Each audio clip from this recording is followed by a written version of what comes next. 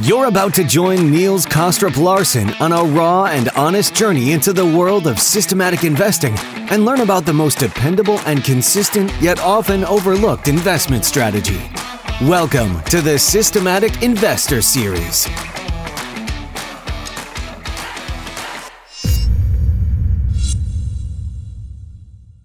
Welcome back to this week's edition of the Systematic Investor Series with Mark Rzepczynski and I, Niels Kostrup Larsen, where each week we take the pulse of the global market through the lens of a rules-based investor.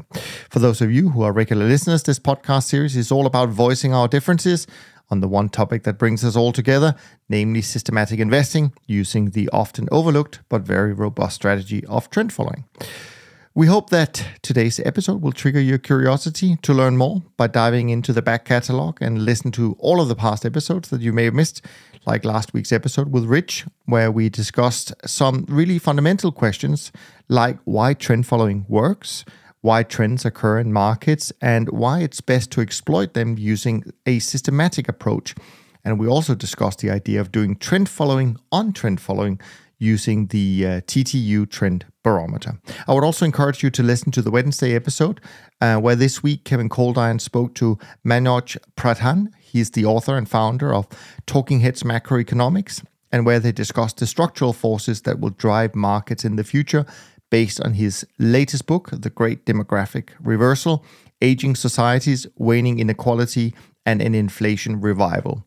They also covered the demographics and how that has an impact on inflation and interest rates historically and how it's likely to play out in the future. So if you missed any of those, I would really encourage you to go and listen to them.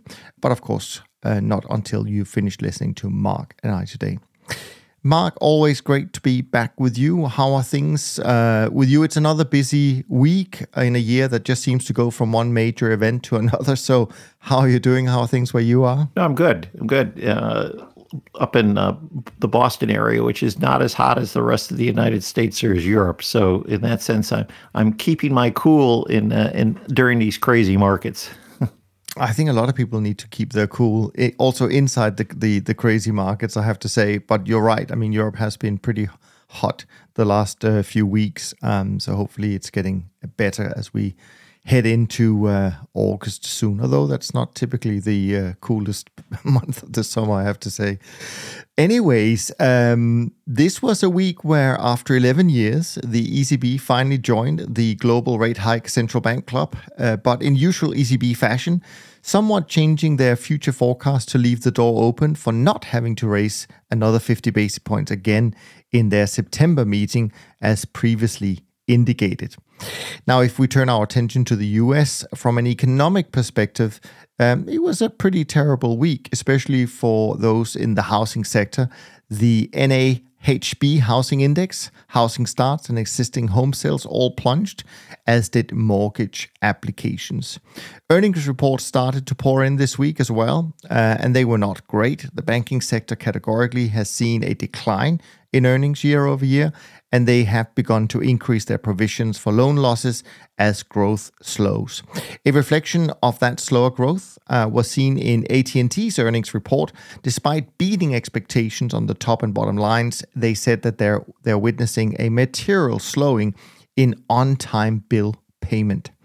And as we close out this week, investors' attention is focused on next week's Wednesday's FOMC meeting, of course, on the back of the Central Bank of Canada's 100 basis point surprise hike last week. Pundits began to speculate that the Fed would follow suit. But as the anecdotal weakness continues to pour in this week, expectations has shifted back to a 75 basis points rate hike and the possibility of a pause even at the September meeting. No doubt that investors will eagerly await the chairman's post-meeting comments. Let me bring you in, Mark, here and just sort of get your thoughts on what's caught your attention from a market or any other perspective that you have been following the last few weeks. Well, I think that this last week, as you discussed, suggests that we have the continued trends, the fundamental trends that we have of stagflation. And it's something that we talked about for the last two times that I've been on the podcast. But this is now there is a fundamental theme of stagflation that's hitting the globe. And what I've often talked about is that if there are fundamental trends, that it's going to lead to fundamental price movements. So price trends are often driven by the fundamentals, and the fundamentals are not looking good. Now, I will sort of say that I am always amazed at the ECB, where in some senses they talk about that we've really sort of stretched ourselves to go from negative 50 basis points, we do 50 basis points, to bring deposit rates to zero. And what we're going to do is in exchange for that, what we're going to do is we're not going to give you any forward guidance of what our plans are. We're only going to go meeting to meeting. So it's almost as though that we throw the market a bone of 50 basis points, but then we're going to come back and tell you that we can't tell you exactly what we're going to do at all. We can't give you any guidance whatsoever but what our future might hold. And what makes it even more ridiculous, Mark, is the fact that obviously this is happening in the backdrop of, almost 10% inflation, right? I mean, it's not like they haven't gotten any data to suggest that maybe, even zero is a few big points away from where rates might have to go. And, a lot of the historical evidence is actually that interest rates end up going to where inflation is. So unless inflation really comes down a lot, interest rates have to come up significantly, certainly in Europe as well. So, just another kind of visualization of how different and difficult the environment is. And I really do understand why investors in general are kind of confused about the future. And even to some extent, what I hear anecdotally is that for some investors, this whole kind of looking into the future in terms of how to invest the money they manage, it's kind of an existential question now, because if you get it wrong, you can really get into trouble, because a lot of people already have gotten the last 6 to 12 months significantly wrong in their portfolio allocation. Now, while I've chuckled about the ECB, is that they are really in a rock to a hard place, in the sense is that we're looking at a serious recession potential in Europe. You have a supply shock that a central bank has a really hard time sort of controlling. This is more systemic of a longer-term question, is that they probably should have been raising rates before this. And so now that they're behind the curve, and they're sort of hard to admit this. And then finally, as is that they've talked about their new anti-fragmentation theory or policy, which in some senses is that say we're raising rates 50 basis points to take it to zero, but we're going to have the latitude to be able to, print money whenever we want to buy bonds to keep prices where we think they should be, not where they may belong. Yeah. And another thing was actually something you shared with me just before we pressed record today, that also I think shows how, frankly, how silly a lot of the politics are at the moment in Europe. You were sharing with me the fact that, and as we know, German energy policy has certainly not been great in the last few years. And you were, and part of that has been, of course, the decision made to shut down all the nuclear plants, and driving that agenda. But now you were sharing with me that actually now they're considering just leasing those plants out to Poland, which obviously defies the purpose in the first place if they wanted to get rid of nuclear energy. I mean, it's crazy. Right. And this is all part of the, and we could talk a little bit more about, I think, regret that investors have and policymakers have. And the regret is that you don't want to make a decision that then you think was wrong in the future. So you make slower decisions, or you make decisions that you think is going to protect you from a bad outcome later on. And sometimes that just doesn't work. And that creates the gradualism that leads to the price action that allows trend followers to exist and to thrive. Yeah, well, we'll definitely come to that. Speaking of trend following strategies, obviously this week was probably a little bit of a continuation of what we've seen lately, which is a kind of a period where we give back some of the recent performance that had been built up, because As we're getting more bad news, so to speak, on the economic front, of course, bond investors are interpreting that as good news, and that has led and inspired a bear market rally in all of the fixed income maturities against the longer-term downtrend. That's clearly been hurting trend follows this week or past weeks, I would say. Other sectors that most likely gave back some of their recent gains this week was currencies due to the weaker dollar, and maybe even meats and also some of the metals, I would suspect. We may have seen some small gains in sectors like soft, not least due to sugar, which had a big move, as well as equities actually probably doing okay so far. The grain sector saw further weakness in price in light of the Ukraine and Russian agreeing to sign a deal to restart grain exports, according to Turkey. And sending wheat and corn prices low on the futures markets. Of course, this is a good thing from a humanitarian perspective, as nobody wants to see famine spreading in the poorest countries due to the war in Ukraine. But again, something we spoke about off air is that there are lots of uncertainties about how this will actually end up being implemented and actually shipped out of Odessa as long as the war continues to rage in that area. When I look at the industry numbers, clearly that so far July looks like a down month, which is completely normal after a strong run of performance. And it's also confirmed by my trend barometer, which closed yesterday at 36, which is a weak reading.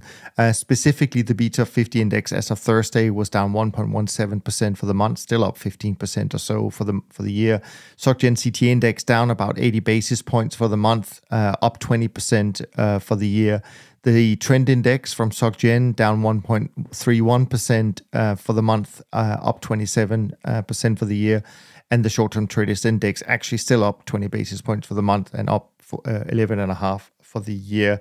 And that compares to the MSCI World Index, which is finally having a positive month, up 4% or so, but still down 18% for the year. And the World Government Bond Index, for the first time in a long time, actually up for the month, up about 80 basis points. So that's where we stand. And yesterday, Friday, was not, in my, as far as I can tell, a good day for trend followers. I already imagine that most CTAs and trend followers gave back further performance yesterday.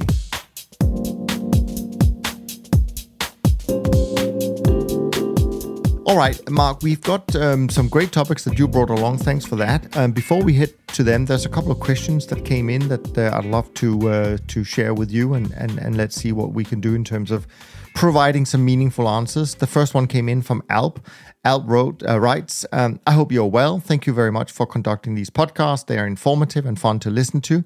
An established CTA may use 15 to 30% margin to equity, which may lead to many multiples of notional leverage. In your podcast with Rich last week, you discussed that for a trend trader, the real risk of the portfolio can be determined in relation to where you place your maximum stop loss instead of notional leverage. As a new trend trader myself, though, I would like to understand how you and your guests view the possibility of a systemic risk. A systemic risk may happen where markets are closed a couple of days due to a black swan event similar to the Great Depression in the 1920s and an unforeseen attack like 9/11. And when markets open, there are large potential moves where prices gap up or gap down, leading to potential bankruptcies among major leveraged banks and hedge funds. Trading with a high notional leverage for a trend trader may indicate such a systemic risk is not a concern either, because such an event has not happened in the history of financial markets, or else trend trader could manage such a low probability event with buying out of the money options, which will cost very little, to ensure that you hedge against an event like that where prices gap up or gap down significantly in such a low probability event. It's also possible to buy specialist insurance coverage to hedge for such a risk due to low probability assigned to it. Such an insurance will not be expensive. I'd love to understand how you and your guest would manage systemic risk and possibility of large price gaps as a result of such an event.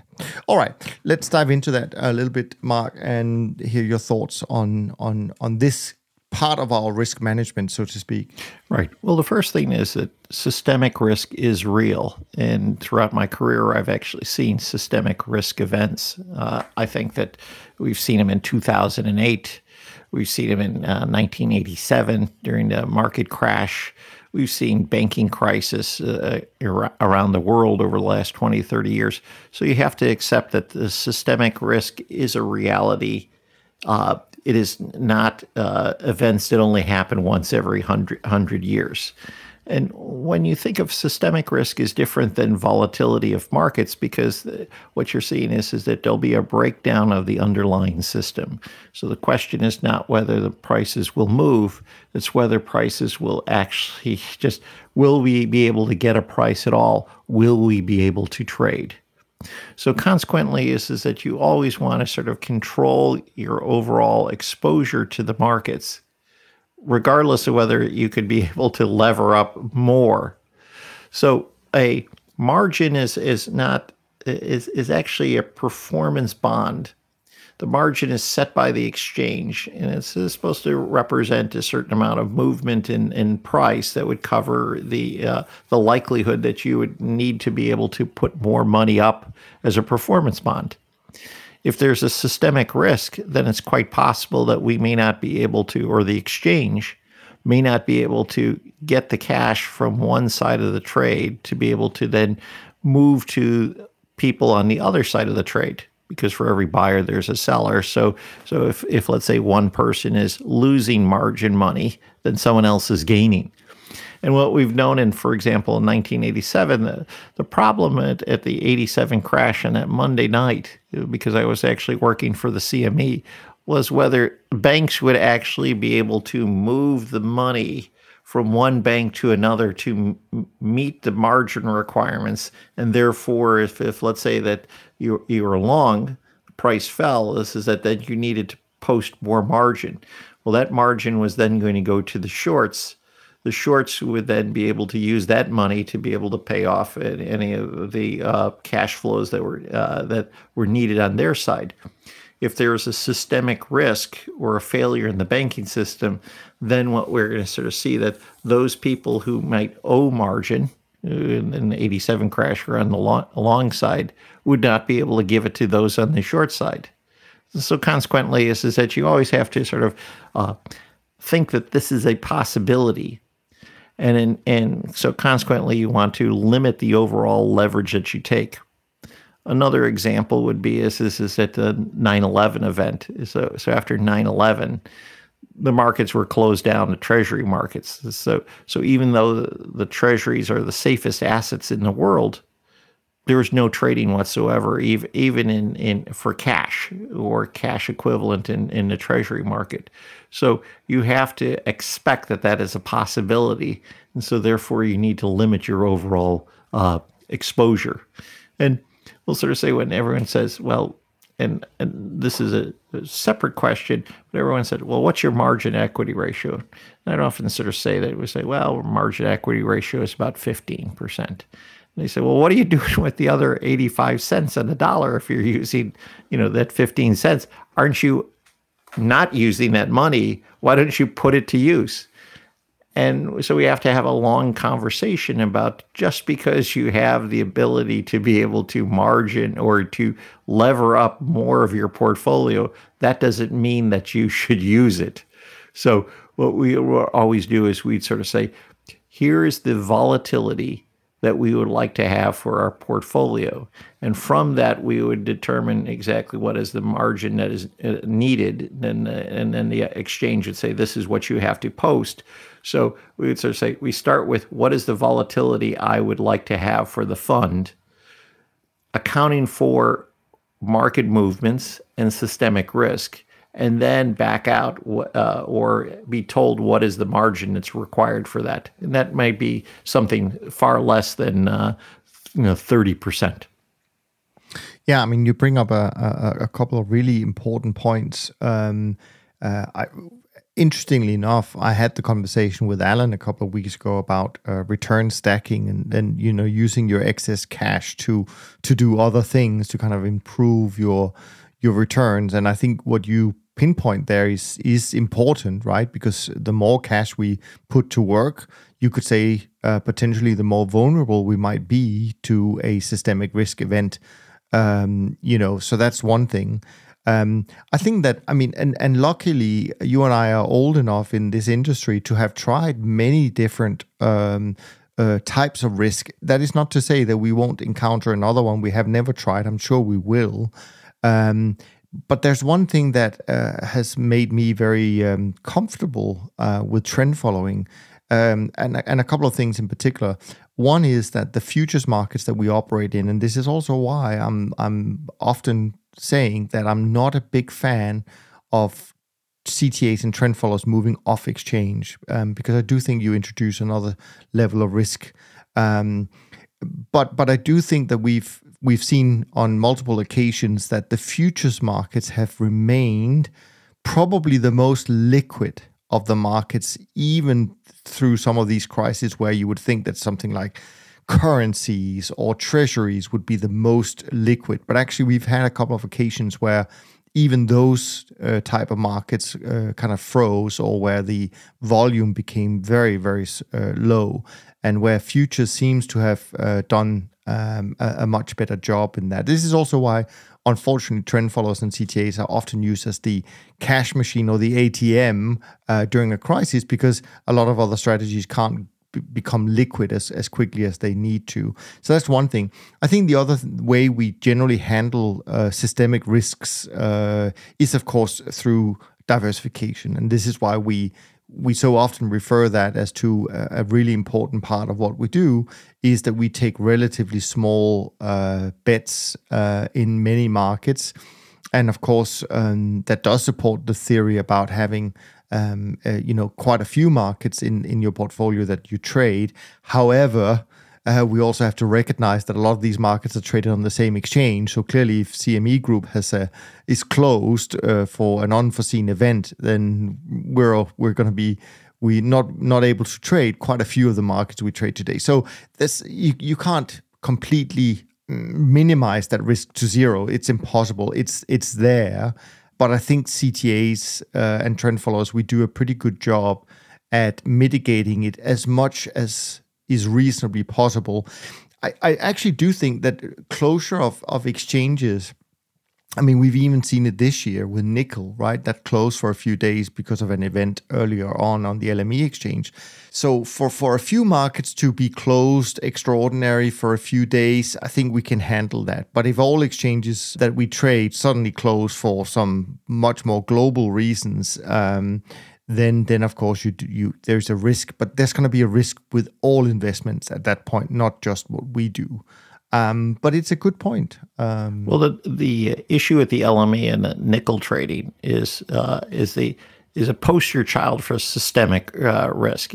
Here is the exchange. So it's a large price move. They didn't have price limits. So then they go back and they said, we're going to shut down the exchange and we're going to cancel the trades that actually occurred. So that you had a transaction that was legally binding, that was on the exchange following all the rules. They said, well, no, we're going to cancel that out. So that's the systemic risk with the exchange itself. There's also the greater risk is when you talked about OTC, is that a lot of nickel trading was done over the counter, but it was priced off the LME. So what happens is a bank would do some type of swap with you. So it'd be priced on the LME or priced against the LME. But then at the same time is that your counterparty was a bank. So now, why did they do this? Because the bank might lend money to the underlying hedger, but you have this situation where you can actually have a bank that goes under because their risk is different than what the exchange risk. The exchange is actually always offsetting a buyer with a seller, and they're just serving as a clearinghouse in the middle to be able to warehouse margin money. A bank is in a different situation. And so consequently is that you should always ask a question is that oftentimes with, we'll call it swap lookalikes from banks, the margin that they would ask is sometimes less than what you get on the exchange. So is there an inherent risk if a bank, which is a single institution, will give you better terms than the exchange, that means they're pricing that risk differently. And that's potential a systemic risk. And I think this issue, which you talked about with on the cash stacking of what you do with the excess cash, is really important because it's something that every CTA has talked about. I talked about, okay, how do we get a little bit extra money on that extra cash? Because, if let's say I could get an extra, if my management fee is 1%, and if I could get an extra 1% on my cash that's not being held at the exchange, and let's say that's 85% of the total cash, I could basically pay for my management fee, or I could offset the cost of the management fee for the client by, increasing the yield. But then you ask the question is that if I'm a trend follower, but I'm using my excess cash as a short-term bond surrogate or doing something else with it, am I still a trend follower? Or am I an overlay manager on a bond portfolio? So these are questions that an investor should ask, but at the same time, that also changes the risk complexion of what that CTA is. Yeah, and I certainly discussed, I think maybe it was with Rich last week or with Alan a couple of weeks ago. I mean, I don't think we as CTAs are being paid for taking certain risks. I mean, we're being paid for making money from trends, but there are certain risks I don't think we should get involved in. But that's just my personal opinion. And also, as you said, I mean, I do remember back in 2008, when banks were, simply going bankrupt, and you didn't really know which bank was next. And there certainly was a few European banks that got into severe trouble. And I remember running a CTA back then where we had lots of cash sitting. Back then, it was more normal to just have your excess cash sitting at a bank. But suddenly you realize that, that is a risky proposition, and you had to start using these short-term fixed income products that were at least guaranteed by some government of some sort, right? Like treasuries or whatever. So these things, we kind of think about new risks that we need to manage as we see a crisis, and we learn from that. But I think even with some of the brokerage firms that went belly up, like MF Global and stuff like that, I think generally speaking, I think it is correct that those who were trading futures were eventually held or made whole so that they didn't lose anything. So I think that the way futures exchanges work and how that's been structured and set up, and maybe it's not perfect yet, but it is quite robust, I would say, and obviously keeping our money essentially on segregated client accounts, meaning that it's not part of the assets of the clearing firm that you're using, et cetera, et cetera. So I think there's some important lessons, but it's still an evolution, I'm sure. Right, and it also is a lesson is that for all investors is that you expect that you will be protected by the exchange, you'll be protected by the bank, you'll be expected to be protected by the courts, and the answer is for all three of those. The answer is no. Being involved with the MF Global issue is that there was an issue of who had jurisdiction, and they decided that instead of having the jurisdiction be the CFTC, there was then going to be the SEC, which has a different set of rules. And so the rules that you believed you were under, which was associated with the CFTC, which meant is that you would have segregated accounts for your margin money, did not apply because they had a different jurisdiction in the bankruptcy, which caused a tremendous amount of pain and heartache. I will sort of say that because of systemic risk is that could spill over to prices in ways that people don't expect. And so, for example, is that if I feel that there is a higher level of systemic risk and I have excess margin in my margin account at my broker or my clearing bank, what I'll do is I'll pull the money, because you want to sort of sweep money as fast as possible away from whatever the systemic risk is, which then in itself could cause a crisis because you could get a feedback loop. So I think that there was a part of the question too is where the person said, well, I could buy an insurance contract. Well, one of the biggest insurers in the mortgage market in 2008 was AIG. It went bankrupt. So the mortgage insurers, the underwriters, often those, they actually failed, or they had to be recapitalized.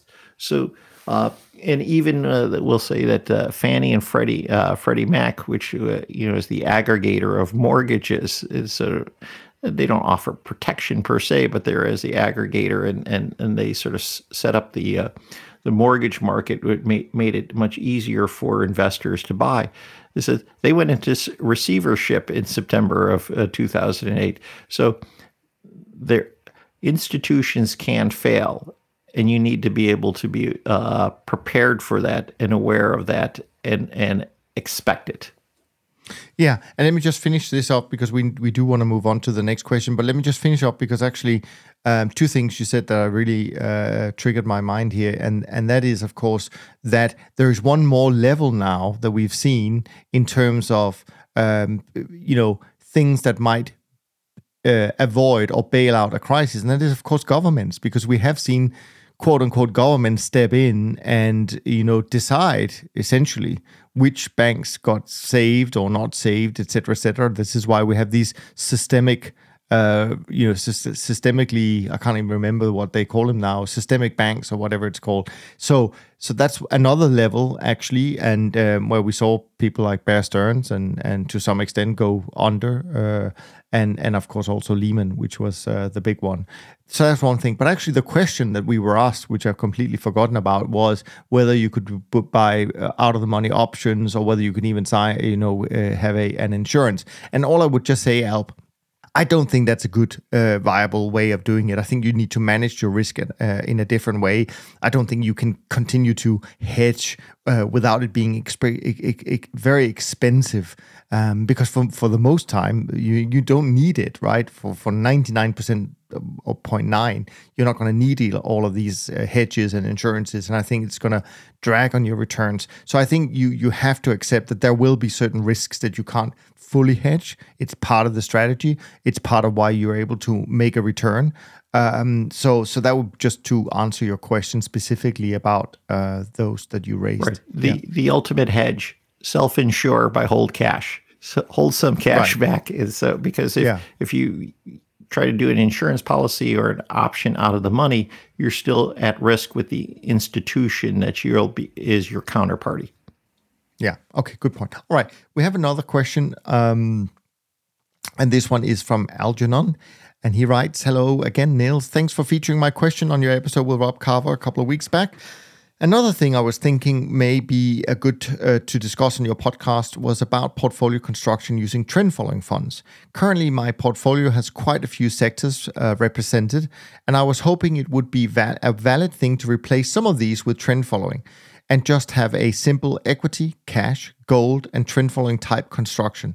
At the moment, I've been shifting between commodities and bonds over the last year, which has paid off quite nicely, but it would be much less hassle to let CTA funds do this for me. However, I haven't seen the data that explain why it's more preferred to let CTA or trend following funds replace bonds and commodities in a portfolio whilst leaving equities represented. Is there established thinking about this, why this is? I've seen the Dragon portfolio, which does still feature bonds, even though they're covered by the trend following part of the portfolio. And again, I'm not sure why this would be.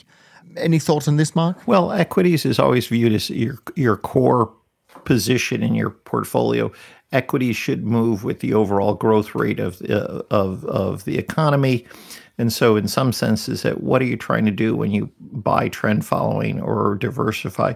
You're trying to protect yourself from what we call consumption risk. And consumption risk is that you want to have an let's say you're looking for an investment that will move up with your consumption pattern, move up with the economy. But then when you know that there's going to be a downturn, then a recession, that's going to put your consumption at risk. So you would like to have assets that are diversified from equities. And that's what trend following does. So we always start with the core of equities and then move around it. I will sort of say that there are some CTAs that have actually experimented or work with implicitly that they'll have a core equity portfolio and then they'll trade trends and other markets around it. They look like they have a better return to risk than a pure trend follower, and partially because they're just getting the diversification of equities that are uncorrelated with the trend following program. Yeah, and I think Algernon, that kind of just taking a step back and look at what it might be that makes a kind of a dragon type portfolio interesting. At the end of the day, I think you're trying to find assets. If we also classify trend following as an asset class, even though a lot of people would say it's not, but let's just call it that to keep it simple. Find different types of assets for your portfolio that has different return patterns depending on what regime you're in. So, of course, we know equities long-term has yielded whatever it is, 8%. It doesn't mean it's going to yield 8% in the next 20 years. We don't know. I mean, there's no set law to say that it has to happen, right? But over many different regimes, they've done well. You could say the same with bonds. It's just the fact that the last 10 years and maybe the next few years, they're not going to be in a particular good environment for bonds if interest rates are moving higher. But if you're looking at a 50-year horizon or a 100-year horizon, it probably makes sense to have bonds in there, partly because of it is something that can yield you a return, but also partly because it can be viewed as a quote-unquote safe asset. Now, I think a lot of us will have to reevaluate what we mean by safe assets after what we've seen now bonds deliver, given the low interest rate environment we've been in, which is, of course, is, to use a terrible phrase, unprecedented for most of us. And then then you have cash. Again, it serves the purpose, not necessarily to give you a great return, but it could be just for a margin of safety, so to speak. And then you mentioned gold. Well, again, if you go back and you look at gold's return, it may not be the best return. I don't know what it is actually, but it may not be the best return.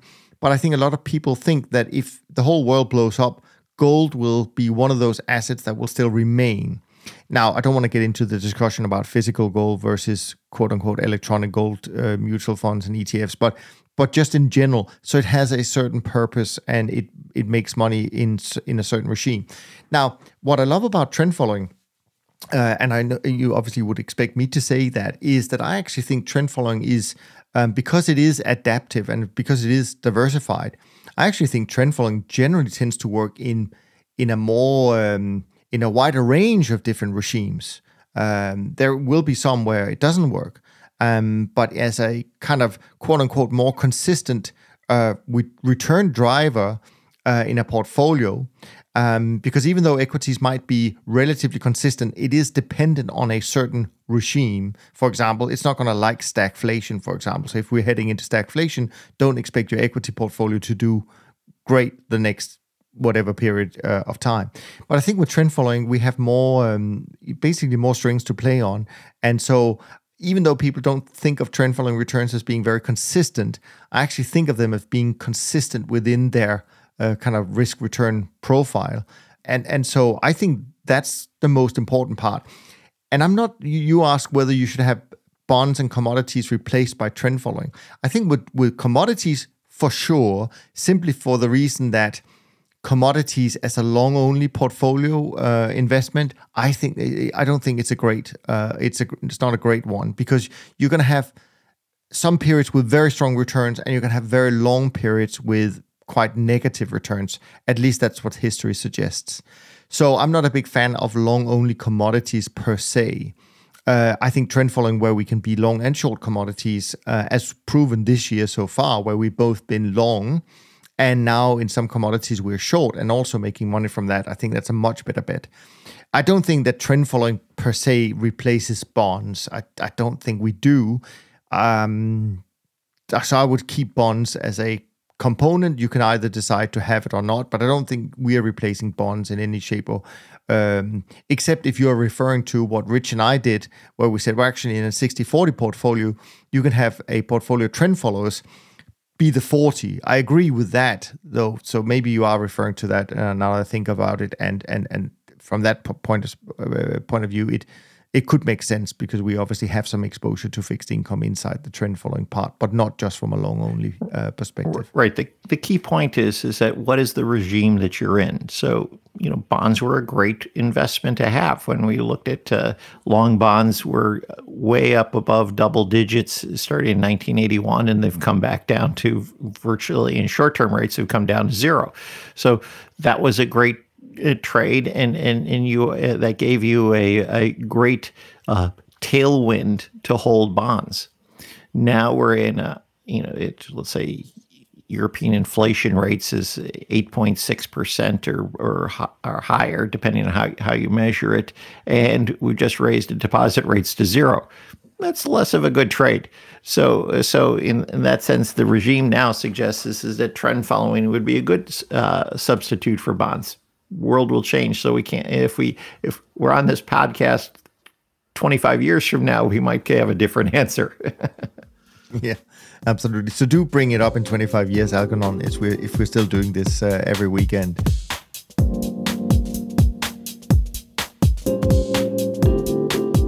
All right. Hope those questions got answered with some helpful perspectives from Mark and I. Now we're going to move on to Mark's topics, where again I don't know where he's going to go with these as usual. So I will do my best to catch up and see where we go. But the first topic you wanted to talk about was really kind of global macro binary world. Where are we heading with this? Well, let's start with the question you asked me that our last meeting was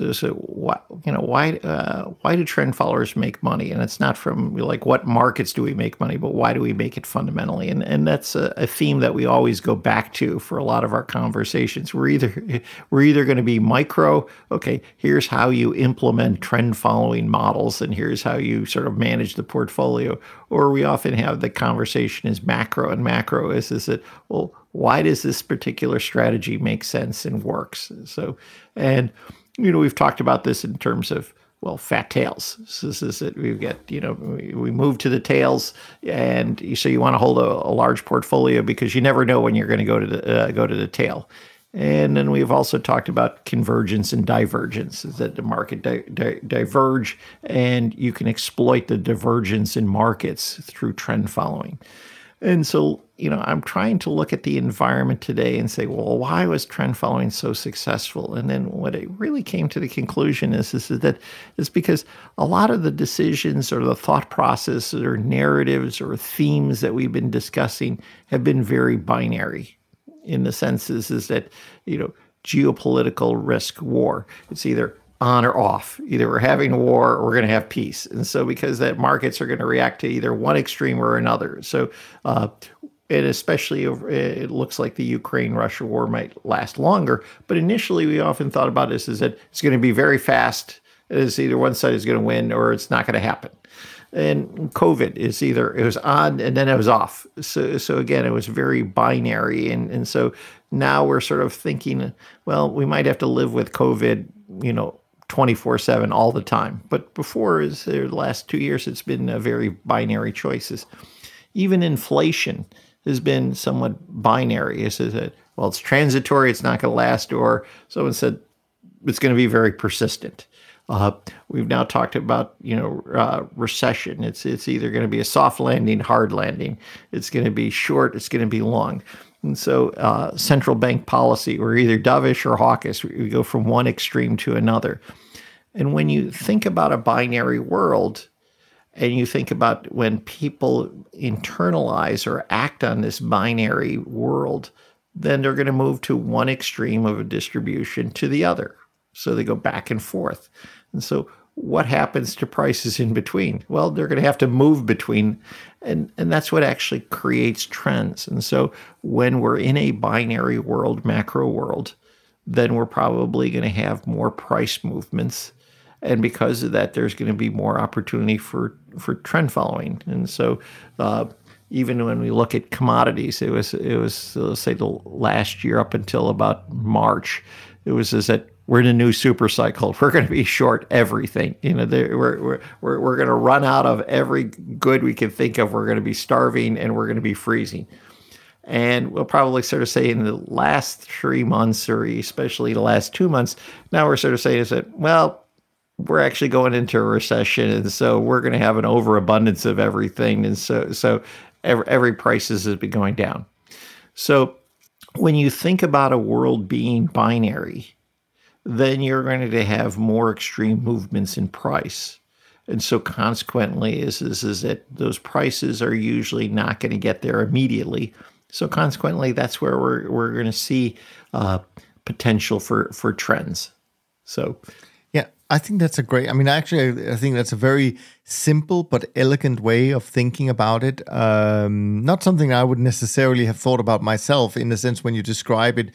When you listen to the rhetoric, when you listen to the narrative, you're right. It's actually almost always an extreme of either too much supply or too much demand, and it's either fantastic or it's really terrible.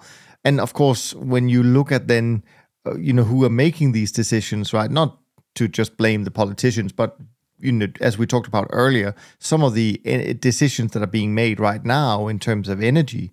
In Germany, for example, I mean, it's just kind of crazy stuff that you can't make up in terms of how silly some of these. Silly is not the right word I'm looking for, but they could have planned this much better, let's put it this way, and managed it much better than some of these decisions that are being taken that seem very short term and kind of panicky at the moment. So, yeah, I mean, that is a very good reason as to why trend following has a role to play in these markets. Well, and how does this play out in actual behavior? Because it will sort of say that we can live in a binary world, which I think we do, and now sometimes it becomes less binary. We're probably less binary now because I think that most people would agree that we're having a global slowdown. We're going to be in a recession. Now the issue is what's the length and depth. So we over time that level of binariness actually dissipates. So, but now we're in and we've faced also in 2022 an issue that most investors are not worried about losses as much as they're worried about regret. Now, that doesn't mean that we're worried that we don't feel the pain of losses, but when you're making a decision, it's almost as though that when you decide whether, should I get out of equities? The issue is that in a binary world, you say like, well, if I get out now and then the market continues to go higher, I really look like a fool. I'm going to have a lot of regret. So what happens is that you slow your decision. You might dollar cost average out of it because you're afraid of making the decision of saying you're going to regret if you get it wrong. And so if people become more gradualists because they don't want to suffer from regret, what should happen to prices? The price adjustment process is going to be slower. It's not going to happen as fast as what we think it should. So consequently, that's what trend following is doing. And a story that I often gave is that about this is that I was having a meeting and we talked about we traded grains. So one of the investors said like, well, why do you think that you could make money in grains when there are the big, grain companies, Bunge, General Mills, Cargill? He says, they're a lot smarter than you. So how could you make money doing this? And I said, you're right. Every one of those firms are smarter than I am. Okay. But they may not make all of their decisions at the same time. They might be gradualists. And so my job is to draft, behind them and extract a signal and trade that trend that they might actually be creating. I don't have to be the smartest person in the room. I just have to follow the smart people in the room and be a close follower. So, and they often talk about, first mover advantage. This is it.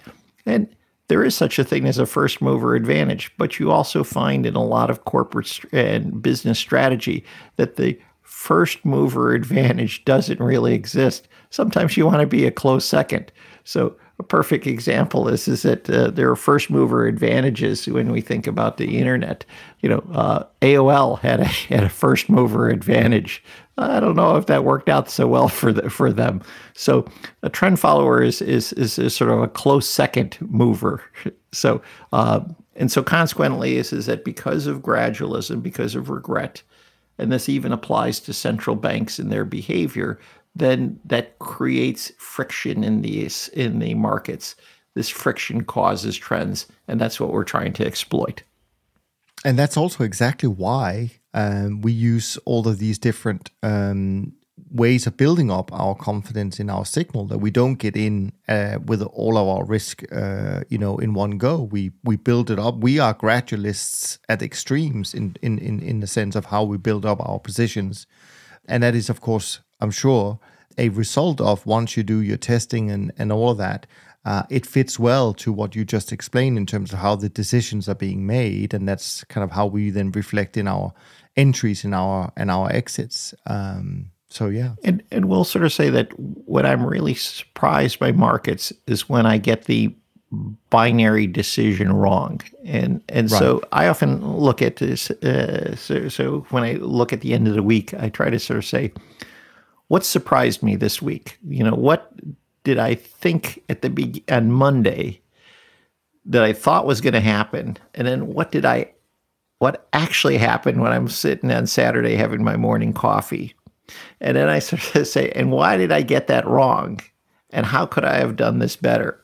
And eventually this is the reason why I follow trends as sort of the base strategy, or this is why we have trends, because if I followed trends, sometimes I usually would have been better off than if I followed, sort of my notions of how the macro world operates. So a perfect example we'll sort of say is the grain markets. So because it's so obvious, so we still have a war in between Russia and Ukraine. We still have not seen any of the grain move out of the Ukraine and out of the Black Sea. And yet you look at, we're in a major bear market in wheat, soybeans, and corn. You have record heat, some of it in the Midwest, albeit it's been not in the main corn belt or whatever. So, but prices have still declined. And so at the end of the day, as you say, when you think about the binary world, if my worldview is that yes, we've got a war, we're going to have shortages, we have logistic problems, so therefore prices should go higher or stay high. But in reality, the world has actually discounted something else. The price binary is that we're going to be in a recession and we're going to have excess supply. And so in some sense, I would have been better off if I just followed the price action as opposed to trying to draft or find the binary narrative that exists in the market today. Yeah, no, I mean, it's completely true. Mark, you touched on quite a few things here in this one. So I don't know, when I look at the list of topics that you wanted to bring up, I don't know if we've touched on more than the first one. So maybe you can have a quick look and see where we're going to go next. Right. Well, and I think we could save some of these for the next time. But I was recently having a conversation, and along with this idea of surprise, I often sort of said, like, well, why do you follow price, or why are you always looking at the price action? And I use the phrase, I let prices speak for themselves. So in some senses that you could listen to the radio or listen to TV, you could talk to the talking heads, you could read analysts. And so in some sense, they're speaking for the market, those analysts. They're sort of giving you their interpretation. When in reality is that sometimes you should just let prices speak for themselves. Prices can do a pretty good job of telling you what is going on in the market. And so what a trend follower is doing is saying, I allow the prices to speak for themselves. I will follow what that prices as an analyst is doing. So I'm not going to listen to a talking head, or I'm not going to listen to a single individual. What I'm going to do is I'm going to let the prices do the speaking.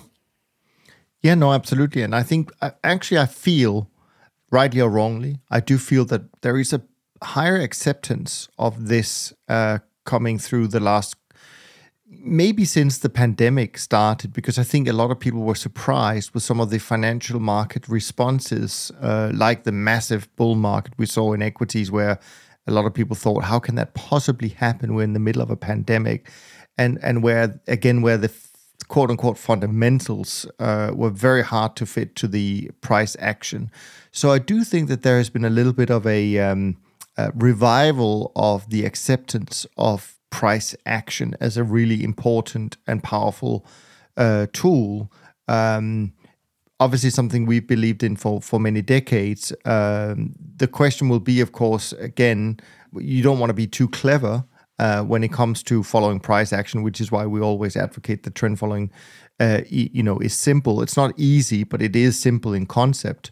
Because again, if you start putting too many fancy tools into your model, then maybe some of that rawness, some of that, the strength of trend following actually disappears. So I don't know, maybe it's just me feeling that, or do you see the same, that there's among your clients that there's been a little bit more of a, that they see now maybe what we've been seeing for many decades, the value of what trend following brings? Right. Well, I think that people who are trend followers have seen this for a long time, and we'll sort of say that there's been tremendous validation in the last year. Unfortunately, sometimes from an investor's perspective, is that I've had the conversations where, you sort of see that they've seen strong performance from trend following, and the people who would sort of say, I don't want to have anything to do with trend following 2-3 years ago, sort of said, I got to get me some of that right now. And so this is what causes the problems with styles, is that you sort of say, performance has been very good. Money has been flowing into trend following. Some of it has been under the idea that, well, I got to get trend following because they also has commodities. We're having a strong commodity bull market. I want to have that right now. And there's going to be some bumps in the road. I think that there has been some give back in performance with some managers. Some of the trend followers have done a good job of being able to switch from long to short in many of the commodity markets. But we're going to sort of see that, unfortunately, a lot of hot money has come in near the top. And as we talked about this binary world, is that what happens is that as markets sort of adjust and adapt, you're going to have some give back period. You're going to have some flattening. We're going to have a period of sort of maybe not calmness, but there's going to be some market of sideways movement, and that means is that trend followers will have to readjust their portfolio, and investors who come in late, may not like the fact that there's going to be this adjustment process, and there might be some give back. Yeah, no, of course, that is very true. I will say, however, on a more upbeat note, I would say that I think there has been a lot of changes already in exposure within trend following portfolios, and it hasn't cost a lot of money in terms of give back so far. I mean, July is really the first month where we may see some give back, but it's not a lot so far. And so I think that is also because we're seeing more divergence in the markets, meaning that some sectors have actually transitioned from long trades to short trades, and it hasn't really hurt the overall portfolio because other sectors have been doing fine, and etc. I do hope, and I agree with you, there will have been some quote unquote hot money that has come in near the highs maybe. But I do think that a lot of investors, have those who have dipped their toes into trend following, given what they've seen in the last year or so. I think and I hope they have more firepower. So when there is a correction, that they will continue to add to their portfolios. And I think when we do see those corrections, I mean, maybe some of those who are sitting on the sideline saying, yeah, maybe I missed it because it's gone up so much in 2022. Maybe that will then be the time for them to step in and get some exposure to trend following, because as both you and I know, this is not going to end here. This is just, one regime change we've been into, but the core concept of trend following and the need for that to be a core part of any portfolio obviously is not going to change, even when some of these geopolitical issues may or may not be resolved. Right. And it's important for investors to realize is that the idea of mean reversion for a trend following portfolio is very different and very abstract relative to a long only portfolio. So you could sort of say if a long only equity portfolio, you hold it, there's really strong performance, there might be a give back.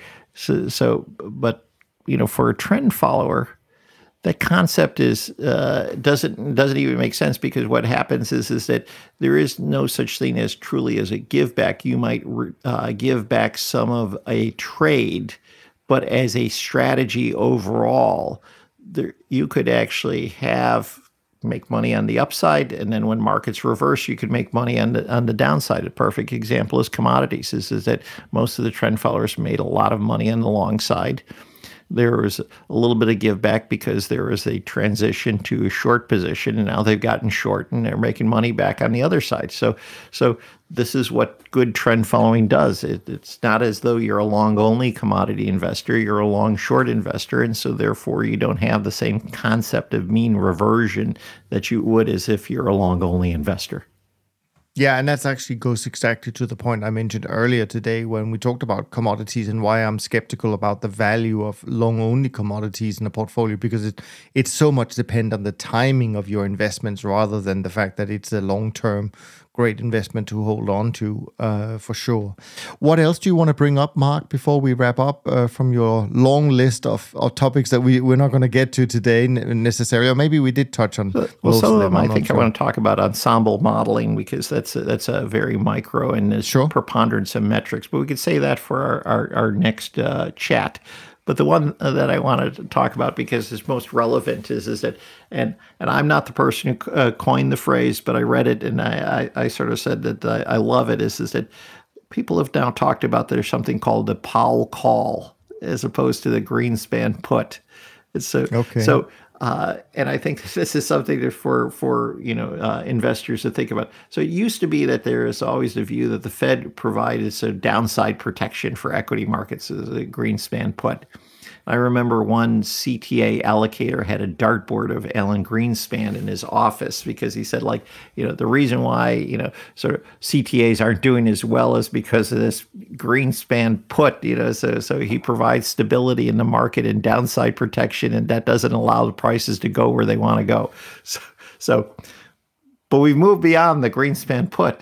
And so now what we have is what some could call is the Powell call, in the sense is that if the market is rallying now, there gives a more latitude for the Fed to continue to be hawkish. So they're going to put so they're using that as a signal or a mechanism that allows how hawkish they can go. If, let's say, that the market continues to be in a bear market, then they're going to have to think about maybe sort of taking their foot off the pedal in terms of rate rises. On the other hand, is that if the market is now rallying as it is now, in some sense that gives a latitude to some degree from a financial stability point of view to be able to still continue to be hawkish, continue to raise rates. So it's used as a mechanism, a signal to tell them what they're going to do. So it's, they say, if we rallied in the equity markets and got back to zero, which is 18% gain, this is it. We'll see that the Fed is going to be very aggressive at raising rates. So that's not going to happen, because if we start to rally, then that gives them the latitude to do more 50 basis point increases to sort of stop inflation. Yeah, interestingly enough, we were recording an episode yesterday on the Allocator series with Alan, and actually the guest, and I won't reveal quite who it is yet. It'll come out in a couple of weeks. But actually, that firm, which is a macroeconomic research firm, made a call not too long ago about Fed funds going to 8%. So you might be right in a more aggressive Jerome Powell than people might suspect. But I think we did pretty well on the topics. I know we could have gone on, but we are, we always pressed for time during our conversations, Mark, but I really appreciate this. Let's wrap up the conversation for this week. If you enjoyed it, of course, then feel free to go to iTunes and Spotify, leave a rating and review, or you can share the link, toptradersunplugged.com/share with 3 of your friends or colleagues, or just people who are interested in investment, where you can help out. And next week, we will, of course, be back. I think it's Jerry that's coming back next week. So we're going to be tackling some hardcore trend following topics, I'm sure. Make sure you send in your questions well ahead of time so we have a chance to prepare. Email them to info@toptradersunplugged.com, and we do our best to bring them up. You can, of course, also follow the trend barometer each day on the website, as well as some other resources that we have. And also, you may have noticed the latest monthly trend following report that Rich and I published only a few days ago. With that, from Mark and me, thanks ever so much for listening, and we look forward to being back with you next week. Until next time, take care of yourself and take care of each other. Thanks for listening to the Systematic Investor podcast series. If you enjoy this series, go on over to iTunes and leave an honest rating and review. And be sure to listen to all the other episodes from Top Traders Unplugged. If you have questions about systematic investing, send us an email with the word question in the subject line to info@toptradersunplugged.com, and we'll try to get it on the show. And remember, all the discussion that we have about investment performance is about the past, and past performance does not guarantee or even infer anything about future performance. Also understand that there's a significant risk of financial loss with all investment strategies, and you need to request and understand the specific risks from the investment manager about their products before you make investment decisions. Thanks for spending some of your valuable time with us, and we'll see you on the next episode of The Systematic Investor.